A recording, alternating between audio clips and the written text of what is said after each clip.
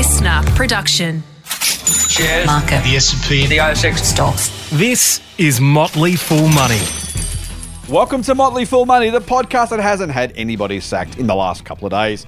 I am still here, and still Scott Phillips. He is still here. He is still Andrew Page. He is the founder and managing director of Strawman.com, which is... Private online investment club. That's right. G'day, Andrew. How are you? I'm good, mate.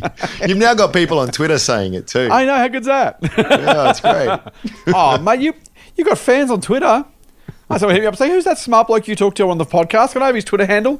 It's like, no, bugger him. He could get his own bloody free press. But no, I did the right thing. I told Mum not to say that. I gave them your Twitter handle, which is @Sage_Simeon.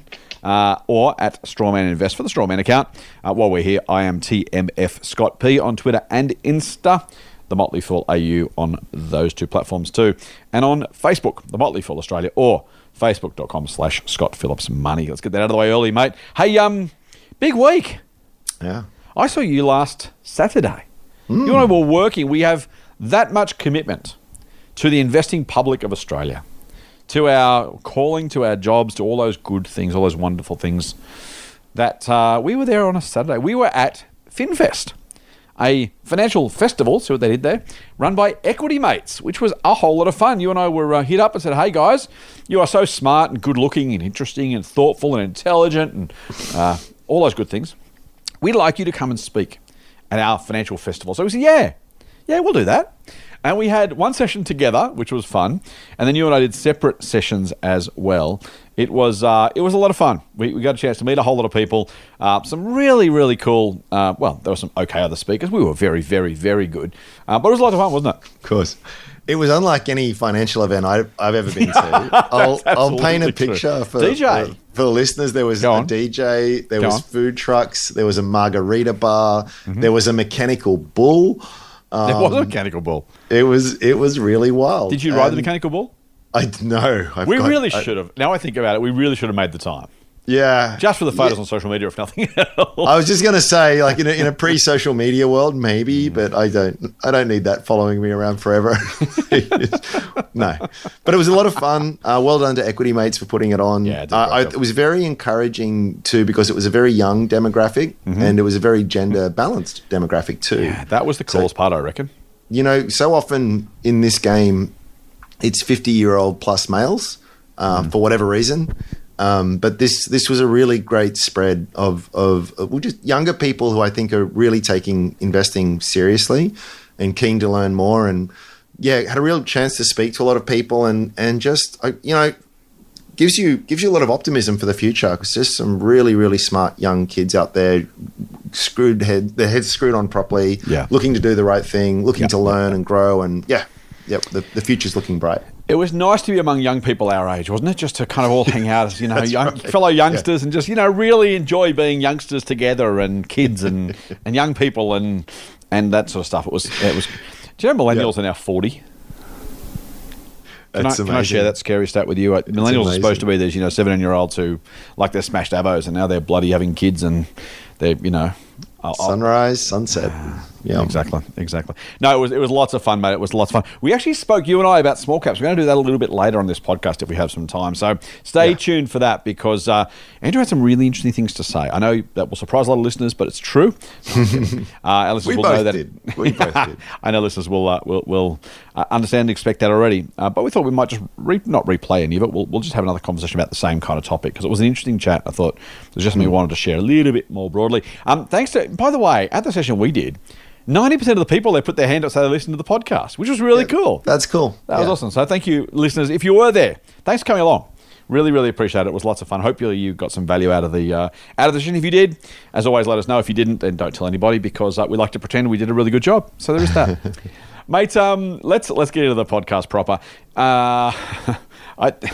It's both irrelevant and really relevant right now. UK inflation, only late this week, hit 10.1% again. There are, by the way, I think it was Spain. I heard it on the radio, just really in passing. I don't know why I was listening to it at some point. Apparently, there's been riots and protests because of high inflation in some European countries. Not the UK, but just as I'm thinking about the UK's inflation of double digits, it reminded me that I'd heard that during the week. It's It's a hell of a thing, right? Like it just, for so much, I imagine if we Googled inflation is dead, we'd have a million scholarly articles of why inflation couldn't possibly come back. By the way, that's always the first sign of you should expect something. When someone says inflation is dead, or we're at the end of history, or we'll only need 6 computers in the world, a good reminder that at those times, that's probably a really good time to be at least a little bit contrarian. It's so funny you say that, because I read an article yesterday saying Bitcoin is dead, but I'm just going to leave that there and we'll move on. So that's the exception that proves the rule, obviously. But we will move on. Speaking of which, you did take you were at pains during FinFest to remind people that it's not crypto, it's just Bitcoin. I don't know how many times I heard you say that, but it was at least half a dozen. Very quick segue, because the talk that I did, so we did a one together, and they asked us to do a stock pitch. So I did a stock pitch because I'm an equities guy, and that's what you do. But I had to throw in a Bitcoin pitch. Of course, I did. Luckily, I missed that one. But it was it's going to be recorded, mate. So I'll send it around. Don't you worry. But it was in the Coinbase were a major sponsor, and they had a tent there. So I was in their tent doing that, and I did see some faces at the back. They were probably at first excited that I was talking about Bitcoin, and then less excited when I said that every other coin was a poo coin. Let's just call it that. Thank you. Good one. And to get your assets off exchange. So there's mixed messages there. I just thought, luckily I wasn't sponsored by them or anything like that. But just it was a little bit awkward. There's nothing like a polemic. One of the they had little domes. It was a really cool little setup. One of the domes I spoke at was sponsored by a crypto brokerage or crypto platform, whatever they are these days. And the guy came up after and introduced himself. Oh, look, I'm so-and-so from this place, and, I just want to say thanks for speaking, and we sponsored this tent. I was like, I don't know if he knows how much I know or care about crypto, but I don't imagine he would have been, either he was being very, very polite or he didn't know me that well. I'm not sure which. Not that I'm a massive bear, as you know, and I'm not anti-crypto or anti-Bitcoin. I'm anti-crypto. Massively anti-crypto. As soon as I said that, I knew you were going to say that. But in any case, I'm not anti-Bitcoin. I'm happily, and interestedly agnostic. Anyway, mate, so back to inflation. Speaking of Bitcoin, let's not go there either. Yeah. 10.1%, mate. Really, really tough times for the Poms. We have been stupidly lucky. If people reckon inflation is high here, at 6.1% was the latest quarterly number, 6.8% the latest monthly number from some of the ABS stats. It might go up, by the way. We might just be behind the rest of the world. But when the Poms are at 10 and the Yanks are at 8, we are so far at least just bloody lucky. Look, it's still very, very high, but you know what? When it's already 6, you don't want to go to 8 or 10 if you can avoid it. So that's a win. Go on. So it's interesting. You mentioned the riots over there. It was also France and Italy having some social issues there as well. Right. And I think it's a good reminder that it's so easy to sort of you talk and think about these things as these abstract economic things. I mean, these are real world impacts to people. Gotcha. Yep. And it's basically having your savings and your earnings stolen. Yep. Just through inflation, you with 10% inflation, to go just that nice round number. Obviously, your savings are worth 10% less than they were a year ago. The amount of money that you're earning is worth 10% less. Yep. I actually think the CPI numbers are they're a necessary kind of evil, I suppose, but they're it's based off a standard basket of goods. Yep.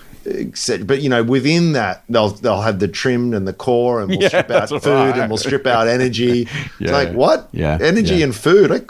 I use a lot of energy and food. I don't know if it's so it's sort of like, and they do it all for very good reasons, which we won't get into now, but I just think that within all that there are some people hurting really badly, and that for them the direct rate of inflation is very high, and it's substantial. It's a real substantial issue, and it's a difficult one, right? And you've got this bizarre scenario.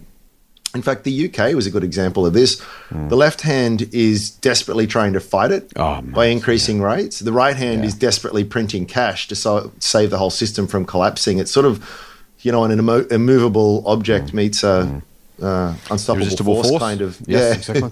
kind of scenario, and I just don't know. It's like we were speaking off air. It's sort of, we're not macro guys, but gosh, everything seems macro at the moment. It really does. I think this is where podcasts like this is really difficult, right? We do it weekly. We could probably just do one podcast once for 3 or 4 hours, say everything we had to say, and then just repeat that, and that'd be fine. Would the message change? No. Would the details change? Probably not. I have said this before, mate. I write regularly, probably a couple of times a week, 3 times a week, for Facebook and for our email list. And I have almost every single time someone saying, thank you for continuing to repeat the message. And I will say too, a lot of our listeners do say, we know you kind of say the same things, guys, but thanks for keeping us on the straight and narrow. I feel like it's a bit the same with the macro stuff, right? It's like, is it relevant over a 10-year period? Probably not. Maybe it is, depending on what happens in the next 10 years, I suppose. But it remains not only what everyone's talking about, so people want our view, does it matter, how does it matter, why does it matter, but also it does impact asset prices. And maybe only in the short to medium term, and maybe over time things go back to where they should be, and I think that's probably true. But we've said before, interest rates dramatically impact things like the weighted average cost of capital, if you're someone who uses that in the algebra, or just the discount rate if you don't. It impacts the alternative asset options available. It impacts asset prices. So, these things are, on one hand, there's plenty of quotes from Buffett and Lynch and others saying, don't worry about the macro. It's true to some degree. But it's so impactful on share prices and on sentiment and on what's being reported in the news that we cover it, because we hope that by doing so, we do actually help people understand what's going on and what we think, why they should think about it, and even just simply trying to make sense of some of the jargon and stuff that gets talked about, slay some of the sacred cows, explain some of the other stuff. That's why we do it. So if you're wondering, and we have had occasionally someone say, hey guys, you spend more time on stocks, less time on macro, and we'll try and do a bit of both as always, and we try and do that generally. Sometimes during earnings season we get to talk a lot about stocks. Other times when there's not as much news at a company level, but a heap of news when it comes to the macro, that's what we're going to spend some time doing. So I will both apologise and not apologise, depending on what our listeners are preferring, what they would like to think we might do. Hopefully in the fullness of time and over enough episodes, you get a good amount of both. Yeah. Look, it is important to have that message of the keep calm and carry on. But I think it is also important to balance that with some harsh realities as well. Yeah, and I think it's you often talk about the long-term chart from Vanguard, and it's a very good chart. But it's also, I think, one of the things that is worth stressing, that although that is true, there are very long periods within that chart where nothing happens, where in fact things go down. And it's that point where the demons will come at night and really test you. And it's easy when you look at that and go, bottom left, top right, yep, okay, I'm sold. You drink the Kool-Aid, you take the message, and then maybe there's a period, or there's multiple periods in history, significant periods where like 10 years nothing happens on them. 10 absolutely. Years, like it's all good and well. Like, I go from doing my HSC to having a mortgage and a family over that time frame. For a lot of people, it is you what's the word? It will always be darkest before the dawn as well. Yes. And the trouble with it is that, and you're right to repeat the message, because actually the other part of that message is that when you look over history and say, well, what was the best time to invest? It was actually during those periods. Right. It's just that was the hardest time. And so when no one does, because that's why share prices are low. This is the very reality of that, right? Why are share prices low? More sellers than buyers, as usual, we usually laugh about. But the simple reality is, the more people wanted those shares, the prices would be higher. It is literally, when everyone walks away, share prices fall because people go, that's too expensive. I don't want to buy those shares. I'm going to put money under the mattress or spend it or do something else with it or whatever else it is. It's exactly at those points when no one's buying, or, again, not no one, because every trade has a buyer and a seller. But when there's no excess demand, so sellers aren't selling, but buyers aren't buying, and share prices are falling, that when no one is saying, go and fill your boots, tends to be the time to fill your boots, unfortunately. And the other thing, I know I mentioned this before as well, but it's bears repeating, and that is that although that is sort of this general picture that we're painting is true over the longer term on average, it is also true that the majority of stocks underperform, and lots of stocks go out of business all the time as well. So you sometimes see people take the wrong message from this, and they'll buy, perhaps a high-flying tech company that's bleeding cash, doesn't really have attractive unit economics, and is probably not going to be in business. And it's dropped down 60%, so it looks cheap. And you go, well, I'm in it for the long term. I'm being greedy when others are being fearful. Yep. And they're saying the right mantra. Yes. Yeah. But what you see during these periods is there are plenty of stocks. It's not on the edge here. There are, in fact, when I say a majority, I'm not saying 90%, but more than 50% that just actually no, you're throwing good money after bad at this point. So the bull markets teach all the wrong lessons, and one of the wrong lessons is whatever you touch is going to go to it's just going to turn to gold.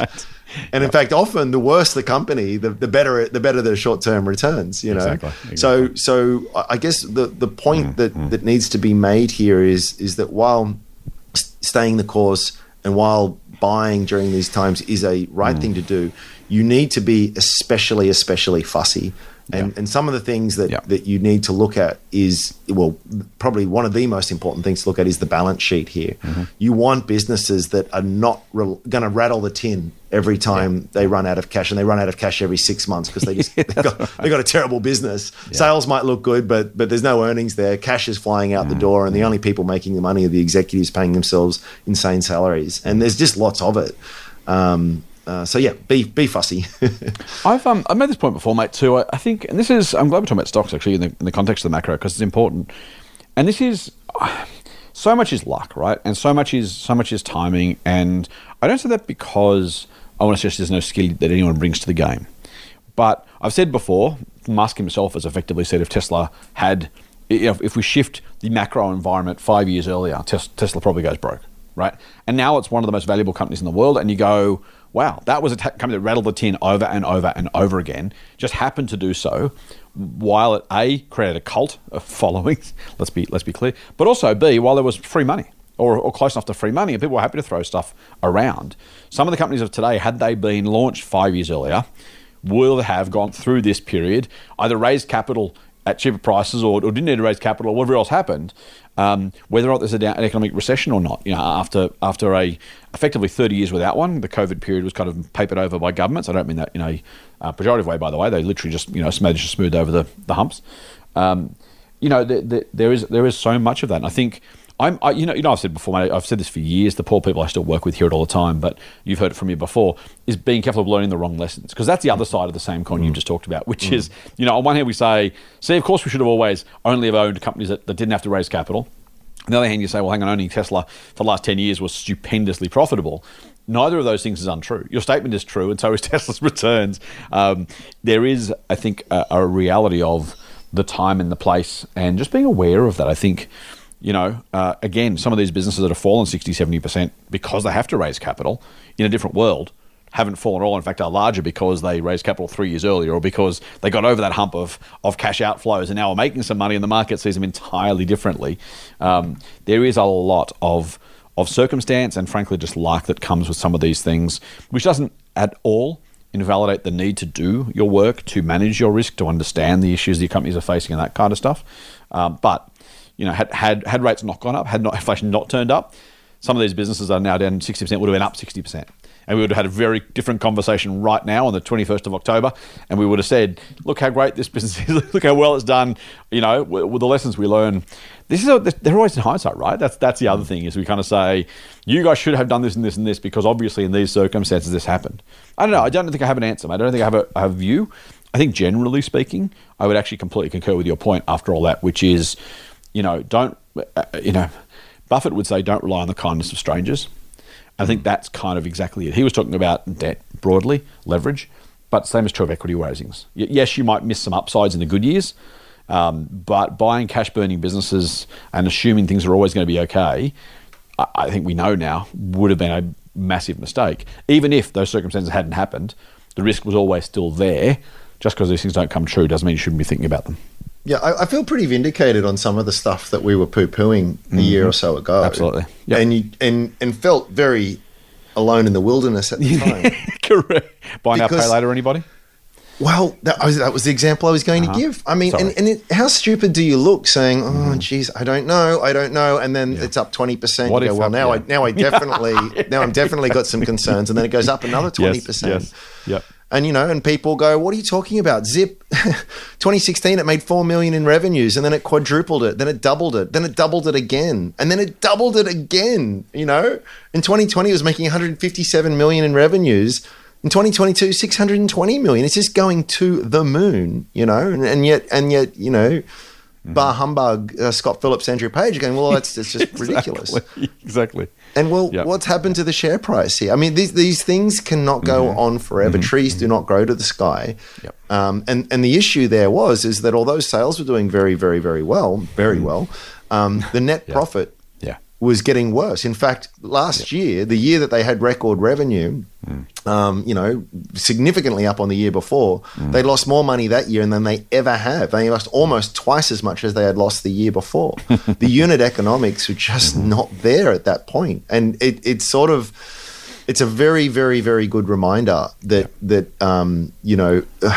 if you are entirely reliant on the kindness of strangers, you've got to either have some cult-like personality at the helm, like an Elon Musk, to carry the mission forward. Otherwise, it's just going to fall away. And then you have these scenarios where, like this thing, let me bring it up here, was trading at $12 at the beginning of 2021.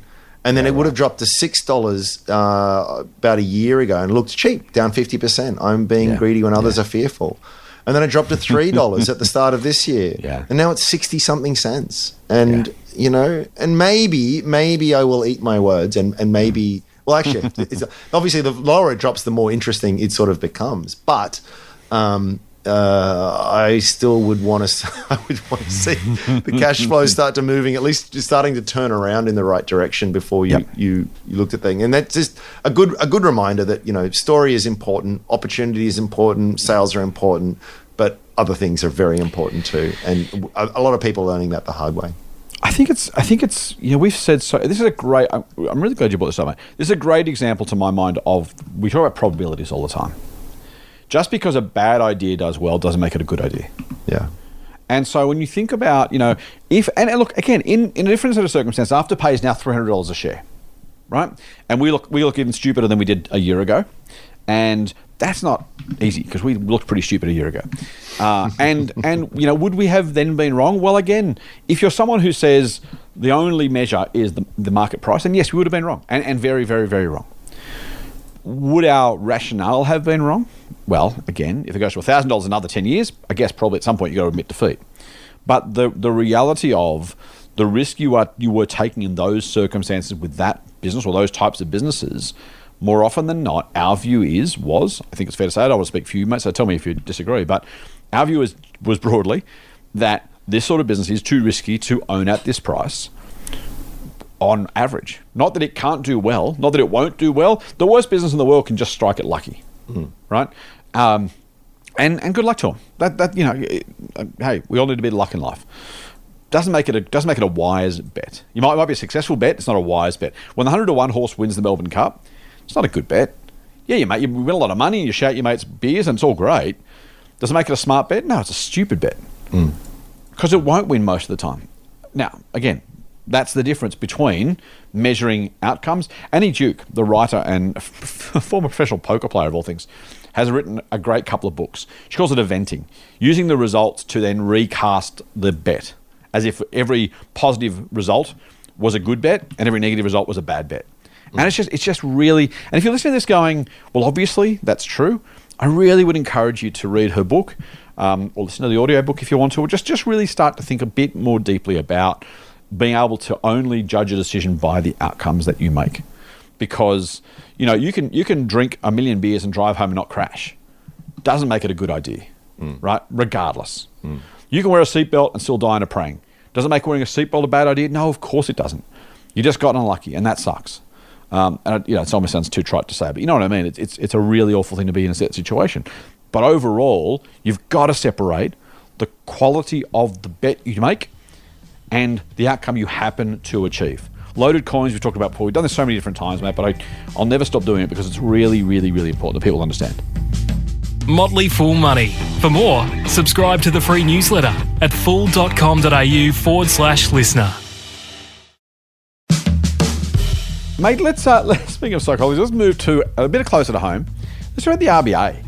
I was wrong about the RBA. I had taken the view that their reduction from 0.5% increases to 0.25% or 25 basis points, as the cool kids say. You're not a real member of the Economist Club unless you talk about basis points. I had used the analogy saying, when you get closer to a destination, when you're driving down the street, and you get close to where you're going to go, you start to slow the car down, and then you eventually pull it up. And this was, the 0.25 was part of the journey from, we need to do a lot, to, okay, a little bit more still to do, but we're almost finished, to, okay, now we're done. The RBA kind of, during the week, said, actually, no. I didn't say no. I should be careful about how I paraphrase, but they effectively said, we want to put smaller increases in because we want to make the whole thing last longer.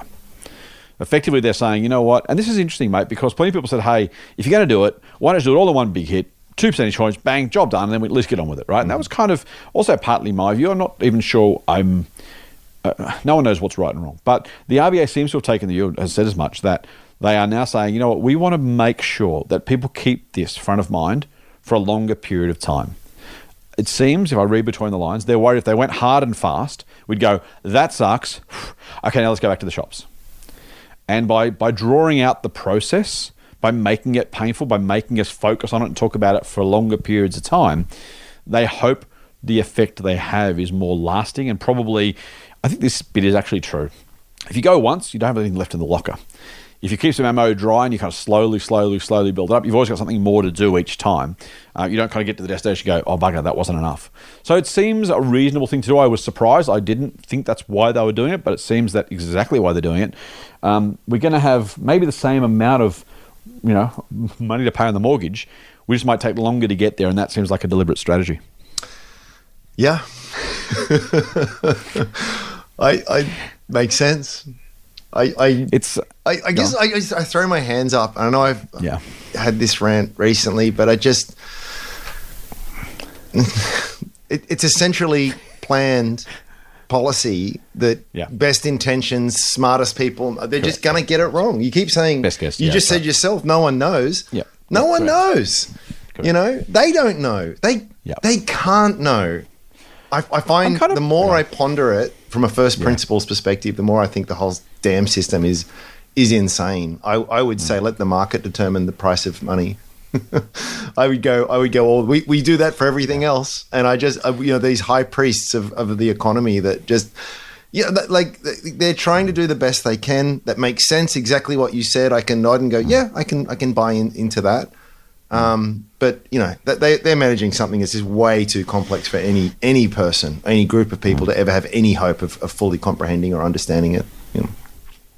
I am pretty pleased to do a couple of things, mate. The RBA had famously or infamously, probably 18 months ago now, but it doesn't feel like that long ago, had changed their stance from looking forward to looking backwards, which I think was the epitome of, can I say stupidity? That sounds a bit harsh. Driving in the rear vision mirror. The whole idea of hey, there's a big accident coming ahead. No, the road behind me is fine. We've been doing 100 for a while. That's okay. If we hit something, then we'll actually adjust course. It sounded silly to me. And they always had looked forward, and they kind of stopped. The policy was, and here's the thing. They did it because they kept getting the forecast wrong. And they kind of admitted, we can't really forecast, so we're gonna wait, right? The flip side, though, is that's exactly what caused this part of the problem, which is they waited until everything was obviously shit, excuse my language, and then said, maybe we should do something, which I'm not sure is a better option than the alternative. I'm reasonably happy that they're at least taking a behavioural view of this rather than a purely classical economist view and saying, we're going to think about the way people respond to what we're doing, not just the mathematical equation of what we're doing. I think you're right. If the final rate is 3.5%, you could do it right now, or you could take 6 months to get there, and in 6 months' time the rate would be the same. So mathematically, it's the same thing. They seem to have, though, maybe learned that lesson again belatedly. We all, as we've woefully talked about before, the memory of economists and systems is woefully short. It seems like they've come back to that understanding, and I'm really pleased. They're taking a behavioural economics view. Maybe they always were. Maybe it wasn't just as obvious, or maybe it's always been obvious and I just haven't noticed it. Again, I'm no guru, but it does seem like at least they are allowing for the reality of how that policy actually ends up into our minds and therefore into our spending in a way that maybe they haven't been as explicit about before. I think that's all they can do. That the only thing they can do is to impact behavior by making people a bit more scared or a bit more greedy. That is all they can do. Yes, confidence, right? It is all confidence. It's confidence. That's the crux of the entire system. There's a huge misunderstanding out there that it's the central bank that goes brr and prints all the money. Doesn't. Happens in the commercial banking system. It's called the fractional reserve banking system. It's perfectly normal. It's happened for a long time. It's why when we had certain policy responses from central banks after the GFC, we didn't see inflation. Yeah. We didn't see rampant consumerism despite all the stimulus. Why? Because the banks themselves, for own self-interested reasons, were like, I just don't feel comfortable lending anymore. The bank is giving me capacity to, if I so choose to, but I don't want to. And I don't want to because I'm scared, I'm burnt. I just went through one of these terrible crises. And that's what everyone kind of misses. So what will happen at the end of the day in terms of the money that's out there to buy into houses or to buy into anything else will be when the banks feel as though that's appropriate or not to do. So the RBA can absolutely, to your point, impact sentiment. They can impact reserve ratios. They can even do direct market manipulation through quantitative easing, which is a slightly different thing. But when it comes to their interest rates, I would argue the more I've pondered this and the more I've read, it's actually more just a signaling mechanism more than anything else. When you actually look at the mechanics and the plumbing of the financial system, it actually shouldn't have as much of an impact as you'd think, because it's the overnight cash rate, which is what we're talking about, the amount that banks will pay and what they've borrowed from the reserve or what interest they get if they deposit money at the reserve. It's actually not a huge chunk of their balance sheet here. It's all psychological. It's all psychological. And it's all a bit mad. That's a good way to describe it. And yet here we are. Speaking of mad, apparently falling house prices are good. Yeah, according to APRA Chief Wayne Byers. Apparently it's all fine. Apparently you read half an article to me before we started. Caveat emptor, bad luck. Just do whatever. Falling prices are good. To which you say, absolutely. Yeah. And I'm going to give a shout out to Steve from the Australian Shareholders Association, the chair there. He sent me an email because he knows my bias. He said I should check out this article. It's a good one. Man. People loading the gun for Andrew Page. That's not necessary, people. He's quite capable of firing enough bullets by himself. But go on. Thanks to the heads up, Steve. So the APRA chairman Wayne Byers is absolutely correct. Absolutely correct. What he's basically saying here is he's not saying that house price falls are good and I want house price falls or anything like that.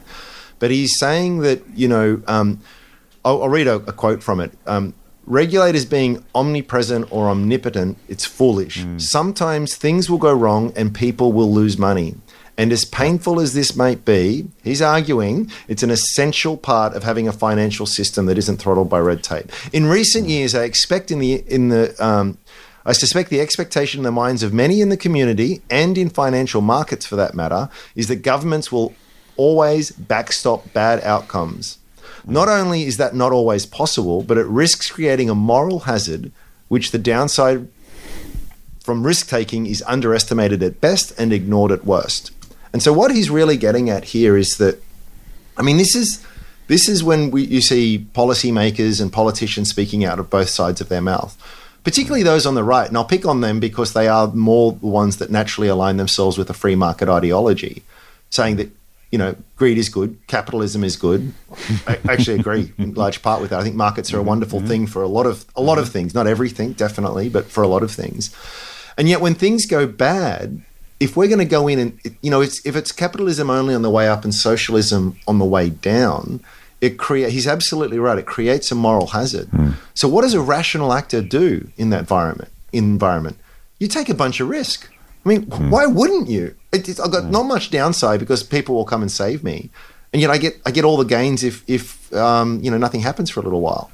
So what he's saying here is that we need to have pain. We need to expose people to risk. We're not saying we want suffering, but if there is no downside, it creates far, far, far more pain longer term, and it creates problems that cannot be engineered. We can't engineer our way out of. You could probably argue that a lot of the macro dynamics that we're seeing playing out at the moment are a consequence of all of this. It's sometimes you need a bit of, I forget which economist said it, but a bit of creative destruction. You need sometimes. Schumpeter, I think. Schumpeter? Maybe it was. But you got to, when you have many years of what they call malinvestment, very poor investment, bad allocation of resources, and that, we all suffer as a society as a result of that. Some people get very, very rich in the interim, but they're not actually creating any value for society. And it's not sustained. It's not economically sustainable. I mean, China did wonderful things building, enough ghost cities to house the entire population of Germany for a while. But eventually, maybe soon, I don't know, maybe they kick it down, they kick the can down the road for another 10 years. But I mean, there are certain gravitational forces within economics that mean that can be a very, very bad thing. And I think absolutely. It seems you can see the headlines being written about this speech, but he's just saying something that's perfectly reasonable. Imagine if the Motley Fool, right? I'll put you guys out there and say that. No, hang on. Come invest with us, and anything that goes bad, we'll backstop you. Anything goes good, we'll let you keep all the gains. I mean, how long do you think the business lasts? I mean, you'll get a lot of clients at first, but you'll cause a huge amount of pain. And I guess the reason I bring it up is that it's a good reminder and it's very hard to wrap your head around when you've had decades of governments always stepping in. We've talked before about poor old Steve Keen just being famously wrong on housing again and again. And that's because he's actually had really great arguments, but every time it was about to fall over, the government would step in and backstop housing. Oh, okay, you can access super. Actually, here's a first home owner's grant. Actually, here's more money. And it's just sort of like, again, I don't want to get into the debate of all of that kind of stuff, but it probably would have done us as a nation a lot of good to have a bit of a house price tumble, 15 years ago. Would have been not that bad. Certainly would have caused some pain. But the important thing is it would have caused pain for those people who took undue risks. And you need to have capitalism needs to have reward, but it also needs to have punishment. It's a carrot and a stick kind of thing. If you only have the carrot and all you have is a wiffle bat, whatever they're called, the system doesn't work. So anyway. I think it's a good point, and be mindful that at some point maybe you won't be backstopped. At some point, they might not have much of a choice but to get out of the way. And the people who are going to suffer most in that scenario are going to be the people who took undue risks. And unfortunately, a lot of people have been encouraged to take undue risks because of this moral hazard that has been created. Mate, look at the outrage in the media when the RBA started lifting interest rates. And everyone was, whoa, you said that, no, that wasn't going to happen until 2024. And just, it's just like, A, to your earlier point, their predictions are always wrong. B, this is a market and economy. A lot of people took some very big risks that were very highly leveraged, and it's everyone's fault but theirs. And that sounds brutally harsh, but it is, because you don't get to celebrate your genius as an investor when things go your way and blame everyone else when it doesn't. It's just how it is, unfortunately. I think that's true. The problem though is, so I'm 100% agree with you, but probably with smooth edges in both directions. Which is just that I think the issues that we have been created and the actions that have been taken do infer exactly the things that Byers is cautioning people against. And the problem is that once you do that, that caution will fall on deaf ears. But but worse than that, the people have already taken the risks on the basis of past actions by governments and regulators. I think there's a reasonable expectation that that's how the system works, right? There is some element that government would be changing the rules by choosing to let these things happen. And I agree with it. They should be more market-based, and we should see more of these sort of things have more of impact potentially. But the very falls we're going to have are in part because of the actions that previous governments and regulators took, which kind of makes them complicit in the fall. And then you kind of think, well, hang on, I've I've been told that for 30 years X happens, and my accountant said I should do this, and governments have always done this, and at some point it's kind of like, the rules are inferred, and it's not an unreasonable inference. No, it's a sensible inference. Yeah. And that's the thing that gets me, though. It's like you kind of go, okay, so if that's true, then it is reasonably unfair for people who are then getting caught up with the, oops, we're stepping away now. Sorry, guys. That inferred, that imputed, that whatever support you thought was here by government because that's what we've always done is now going away without us giving you any warning it's going to. Yeah. Sorry, guys. Now you're on your own. Yeah. You might live by the sword and die by the sword, but it's also, and you know what, my issue is not so much the people like you and I deserve what we get in both directions, right? Because we know the rules of the game. We've played the game long enough. We know how this works. What gets me is the homeowner who borrows too much because they've seen price go up for 30 years and they think, I can't wait any longer, I'm going to get screwed if prices keep rising, so I have a choice. Or the borrower who buys an investment property for their super because the accountant said it was a good idea, and for 30 years this has always happened, and so where is the downside? Where is the risk? It seems like a risk-free thing to do. As much as that might be naive, financial markets, professionals in financial markets should be smarter than falling for that stuff. I don't blame the average person, mate, for getting caught up in assuming the system works the way it works, because that's what we've always been told. I don't either. That's the bit that's why buyers is not necessarily wrong theoretically.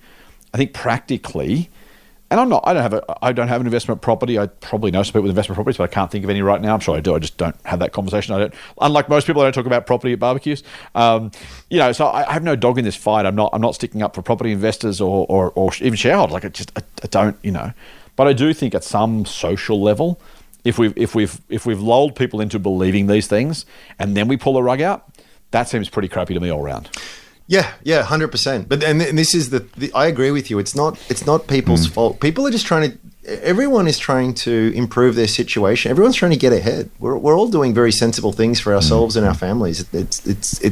And when you're spending every waking hour trying to raise the kids and keep a job and all the things. I mean, you shouldn't have to be a financial expert to do some very prudent things to look after your financial future. Yes. So I'm not. I really want to be clear here. I'm not having a go at people who have done the right thing. I am absolutely having a go at the industry for predicating all of this kind of stuff, and absolutely. And thanks for making bad loans, and exactly. And the trouble is that okay, maybe this is the system that we've created, but there potentially comes a point because of this financial gravity I spoke of before, where it's sort of like actually you don't have a choice. That's when financial disasters happen, and history will tell you that they actually happen more often than you think. It's not because someone decided, okay, let's let that happen. It happens because it happens under its own steam, because the bottom just falls out of things, and you have contagion, and you have all of these, and everyone just pulls back in, and it all falls. And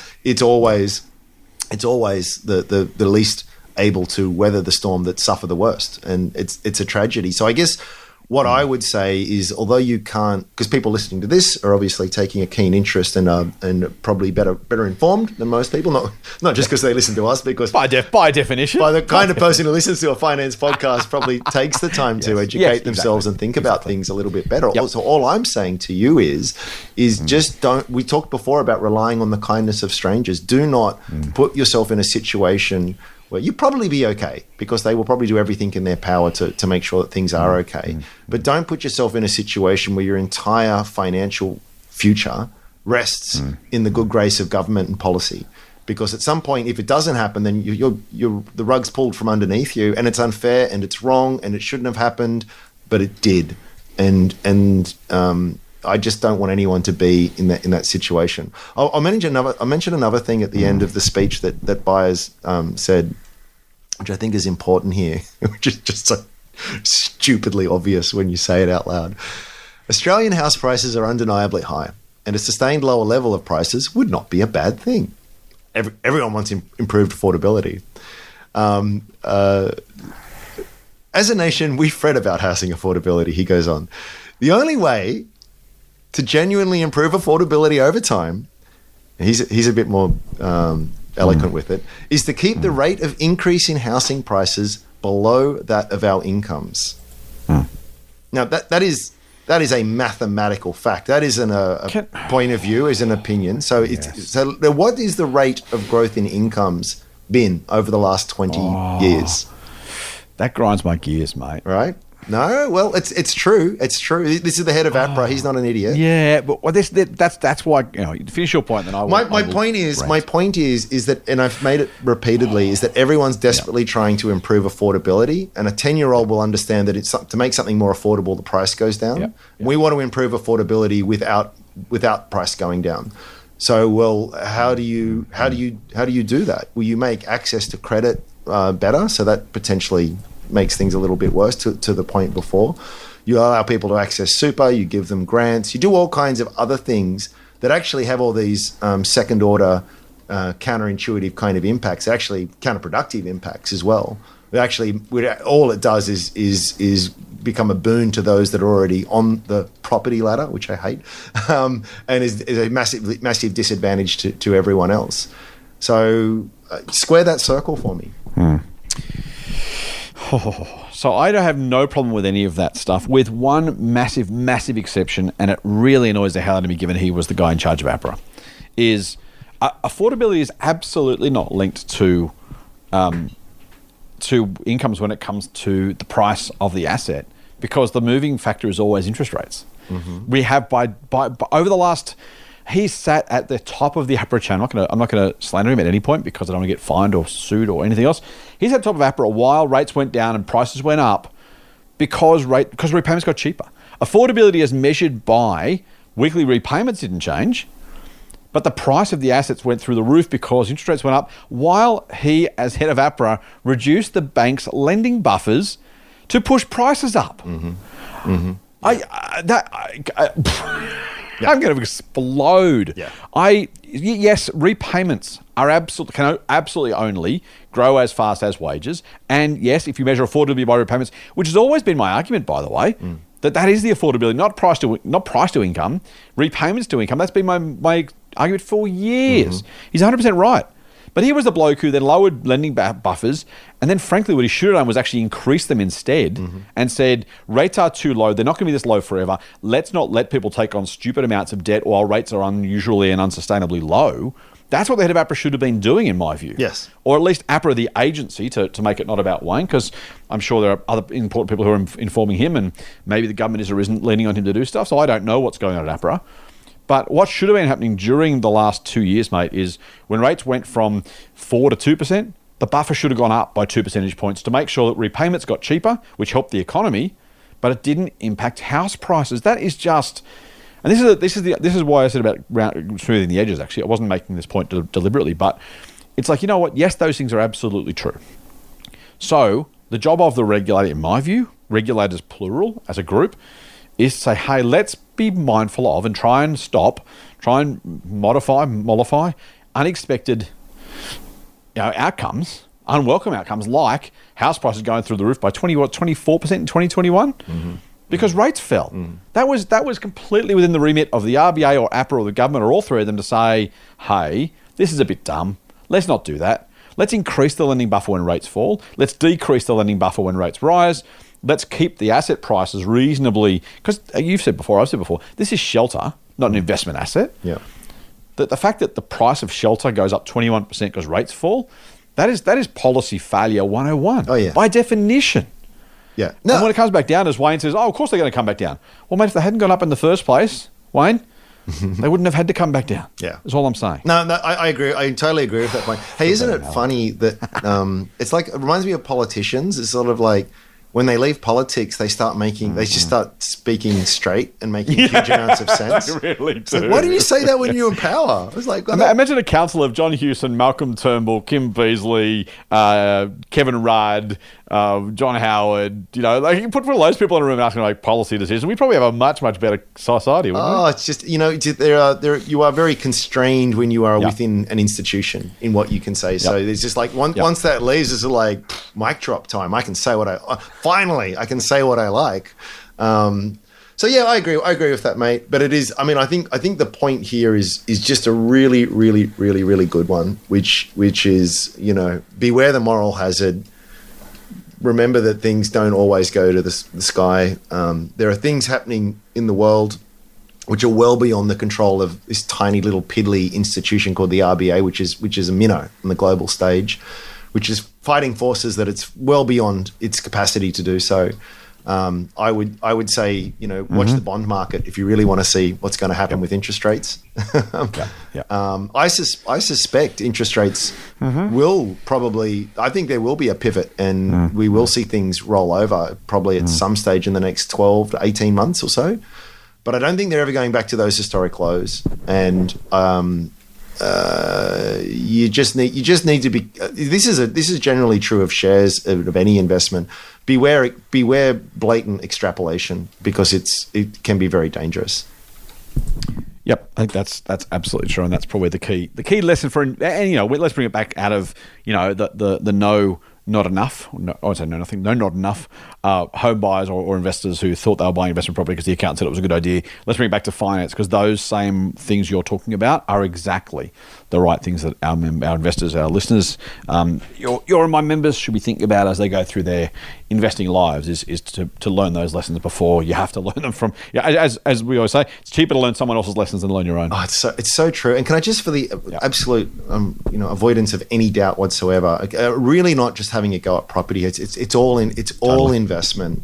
It would just be as ridiculous as if there was policies in place for the government to backstop investors in speculative gold mining companies. It's ridiculous and it's wrong. And again, as I said, I'm an equities guy. It's where I spend my professional life is in this space, and I would stringently argue against these kinds of policies in that particular asset class as well. There's just something that's different qualitatively when it comes to housing, because it is so emotional, and because it is something that has very, very clear utility that a share portfolio never will have, in that I can live there, shelter myself from the elements, and raise a family. That's something that's really, really important. But it's this bloody financialization of this asset class that has caused so many problems, and is why we're in this hell of a pickle that we are in. Yep, that's a very, very good point. But let's talk about small caps. You've talked regularly about once or twice about the fact that small caps aren't riskier than large caps, and we've had that conversation backwards and forwards. When we did speak at FinFest on the weekend, on Saturday, we kind of talked about some of the ways that investors could improve their odds overall. Again, these are overall when it comes to small cap investing. And I just thought it was a really interesting conversation. Had some fantastic points to make, mate. So I just wanted to give you the opportunity to share that with our wider audience. You probably can listen to the exact. It'll be up on social media eventually. They're going to put it up on YouTube, the Equity Mates team. So you can probably get the actual literal presentation there. And anything we said incorrectly, we apologise for in advance. But mate, let's spend just a little bit of time on that, because I think it was a really, really useful conversation. And we went through the usual spiel of, yes, there's nothing to say that small caps are riskier, well chosen, than poorly chosen large caps. There are some great large caps. There are some terrible small caps. The label or categorization doesn't infer the same issue on every single company. There are some very risky large caps. There are some reasonably less risky small caps. I won't say unrisky, because we need to be careful about what we say. There's always risk investing in any asset, particularly in shares. So just keep that in mind. But what are some of the things you would suggest to our listeners if they're trying to find high? Let me try and phrase it correctly. If they're looking for good odds, if they're looking for a risk and reward that offers what we would say is a more likely than not positive outcome. I'm sounding really wordy here, and because I'm trying to say there's no risk free, there's no easy win, there's no whatever. Like I need to be really careful how I phrase it, so I'm trying to be really careful. If you wanted to try and find some small caps that are better than the average bear, what are some of the tips and tricks you would give our listeners, mate, to try and do that? Yeah, I guess the first thing I would say is I think somewhat there is a false delineation here. Is like they're treated like a separate asset class because that's what brokers do, and brokers have got a lot to answer for. They are smaller, hence the name small caps, but that's kind of the only difference. And so it's like whether I'm looking at something that's in the top 10 largest companies on the ASX or something that's in the bottom 10%, I mean, I still want a good company at a good price. I mean, to really nub it, right down to the nub of things. That's what matters. Right. So I think nothing's different. But why? So why would you do that? Well, there are some things that are probably generally true that you need to be aware of. The first one is that they tend to be a lot less liquid. So I can't just plow $1 million into the not that I have $1 million to invest. I was going to say, only 1% of your portfolio goes into small caps. That's interesting. Well, you can't. I mean, I own some stocks where there's one I own in particular, which I won't name. Whereas there'd be days where nothing trades, and then if $5,000 or $6,000 trade in a day, you'd be lucky. So it just means that it's much more difficult to get in or out. And also, related to that is that they tend to be much more volatile, so they move around a lot. Now, again, the underlying business could be the strongest, most brilliant business in the world, but you need to have a stomach for that. I'd actually argue that's a wonderful thing. Yeah. It's a wonderful thing because you do have these wild movements, and it's like, and if you actually understand the business, you've done the homework.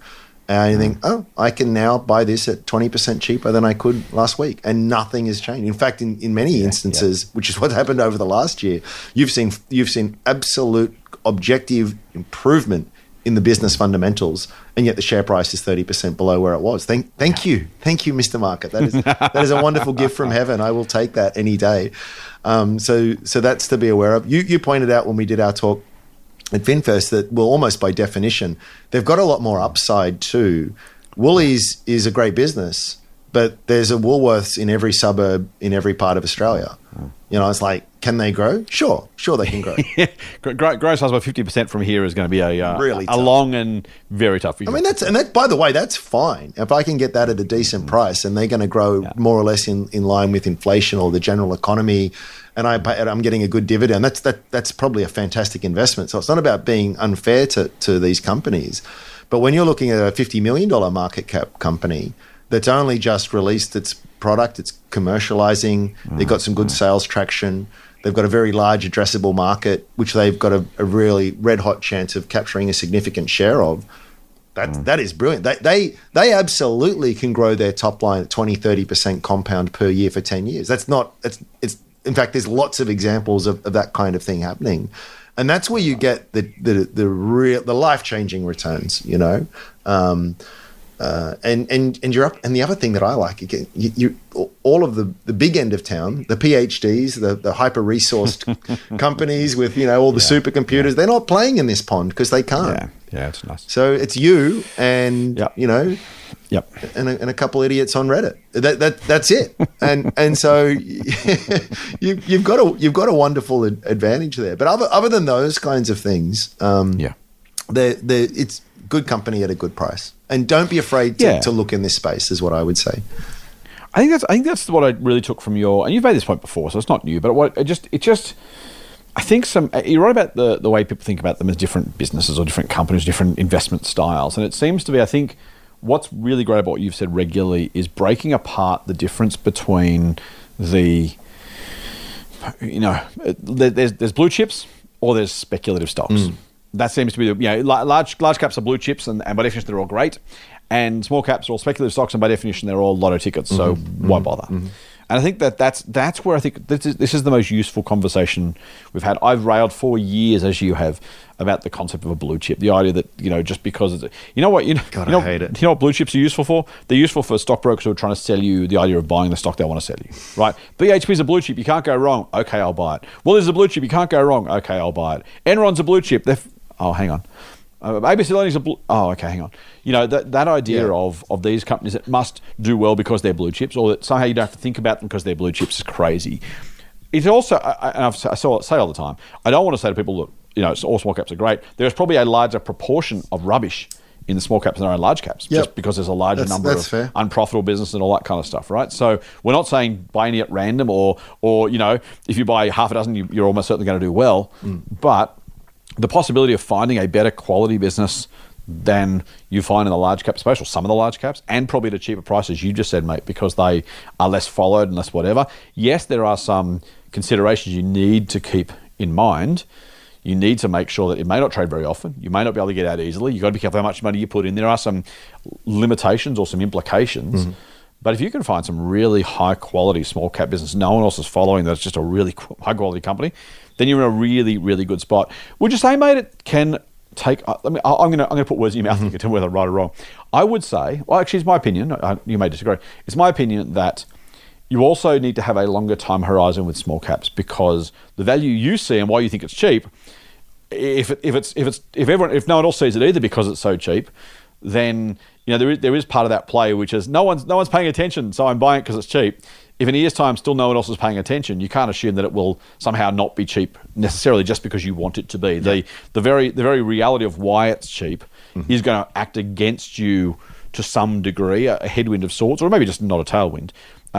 Waiting for a company on a PE of 4 to become a PE of 12 is a nice idea, but if you find it at 4 because no one else cares, if no one else cares in 12 months' time, then you're not going to get the re-rating you're looking for. So it can be one of those things where you need to be a little bit careful that you don't assume that there's some self-righting mechanism that somehow things will happen if the reason you're buying it is not going to go away anytime soon. So it's an excellent point. If your investment thesis is entirely that there will be a re-rate by the market, in other words, there'll be a multiple expansion. The market is only prepared to pay 9 times earnings today, but in a year or two, they'll be prepared to pay 20 times.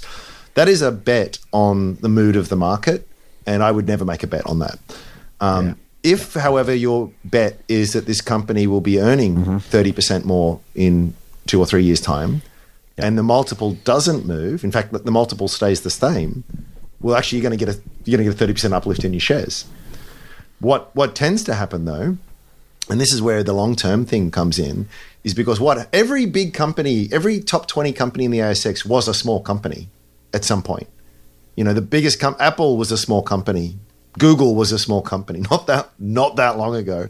But what happens is, as they go along their journey, they're good investments, not because of this expectation for market expansion, multiple expansion, but because the earnings just keep pushing the damn thing up. And then they get to a size where actually the liquidity improves, brokers start covering them, and this is the beauty of small cap investing. Long-term small cap investing is because what you can rely on, if you're there long enough and the business executes to your expectation, is that you get that leverage gain of not only being lifted up by the share price, but also that multiple expansion. And hey, look, if the multiple expansion never comes, you're still okay. But if it does, and you go from obscure business that no one followed to business that everyone's now looking at, you get both. Earnings are now 5 times higher than they were, and the multiple has gone 3 times higher.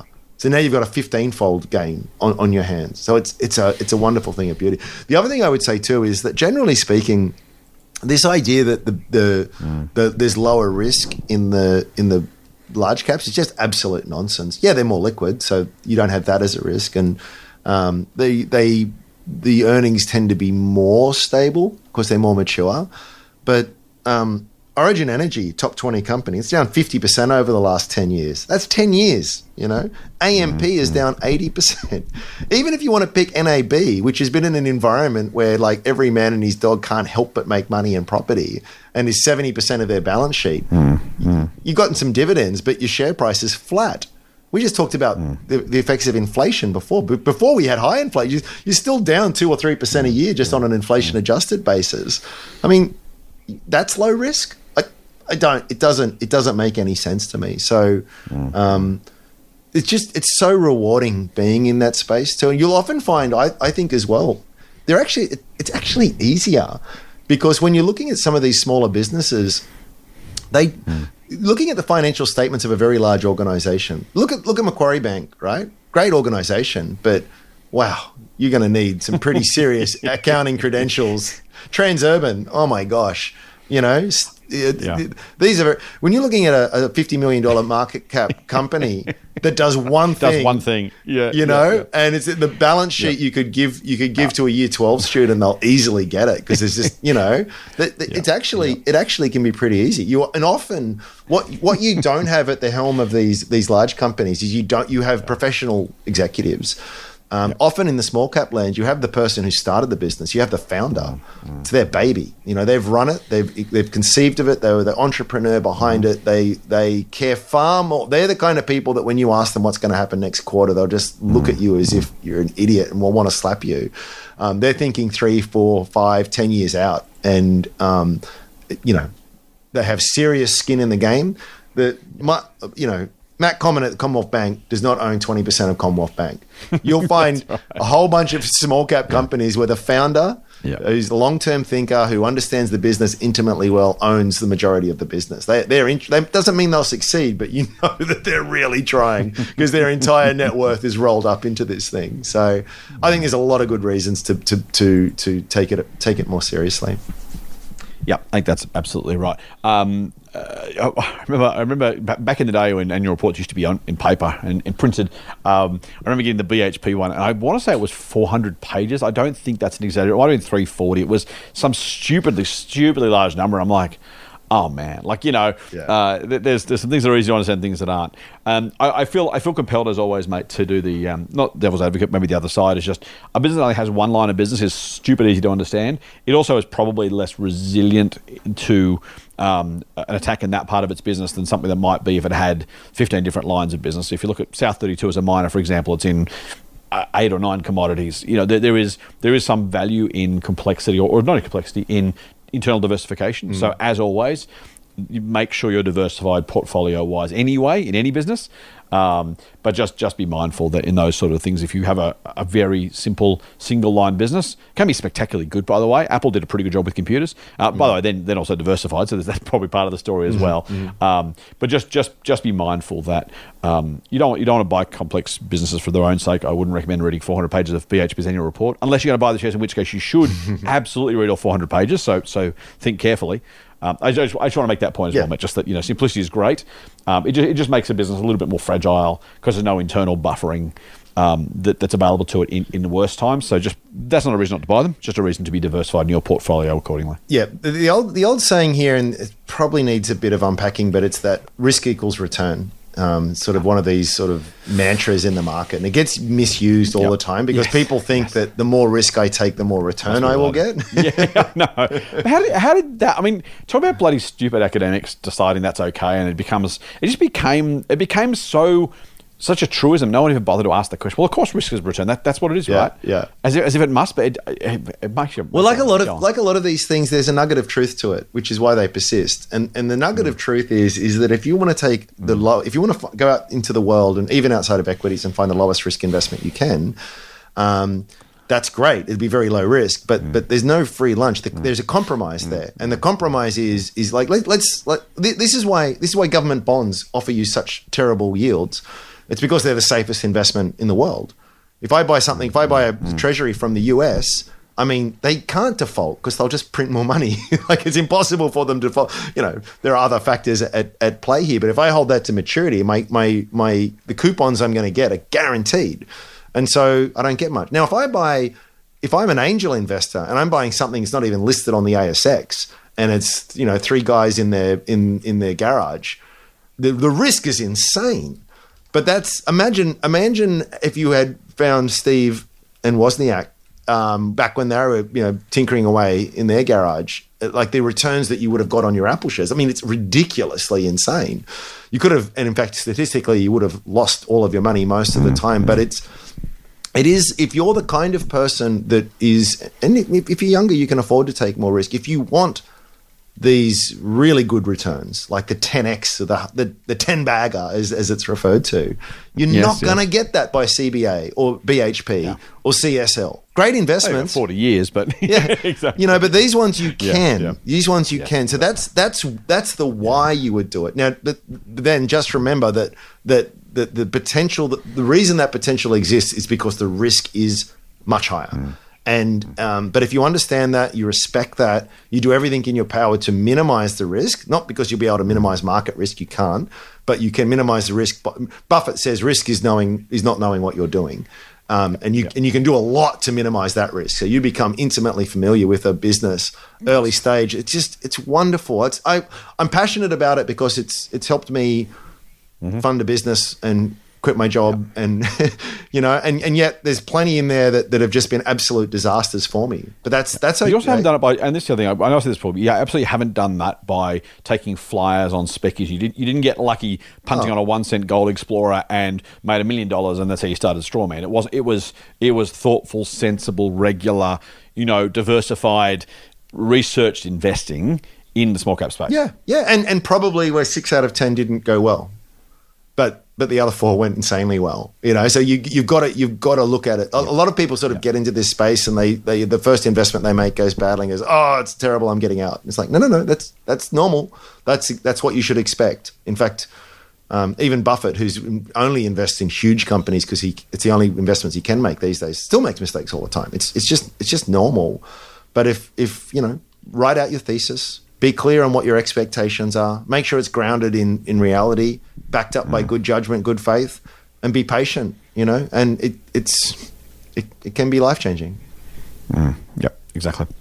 Mate, I reckon that's pretty much a fantastic way to finish off where we are. I reckon that's the right thinking. So yeah, just maybe sum up this episode. Be aware of the macro. Be aware of the impact on your investing and your investing life, on your actual life as well, of course. And then put that research brain to work. Find some great businesses, large or small, by the way, because, again, the values can be found wherever. That's almost the point, right, is don't discount small caps. Don't exclusively look in small caps necessarily, unless you have a particular preference for that. Find value where you find it, but don't prejudge these things. Come with an open mind. Look for opportunities. Look for mispriced opportunities. And I think Andrew's right. There is plenty of mispricing where others aren't looking, almost by definition. That could be a fantastic way to find some winners. Mate, will you come back on Sunday? Yeah, looking forward to it. Good stuff. Until then, Fool on. Cheers. The Motley Fool and people appearing in this program may have positions in the companies mentioned. General advice only. Please speak to your financial professional to understand how it may pertain to your situation. Subscribe to the free newsletter at fool.com.au/listener. The Motley Fool operates under Financial Services Licence 400691.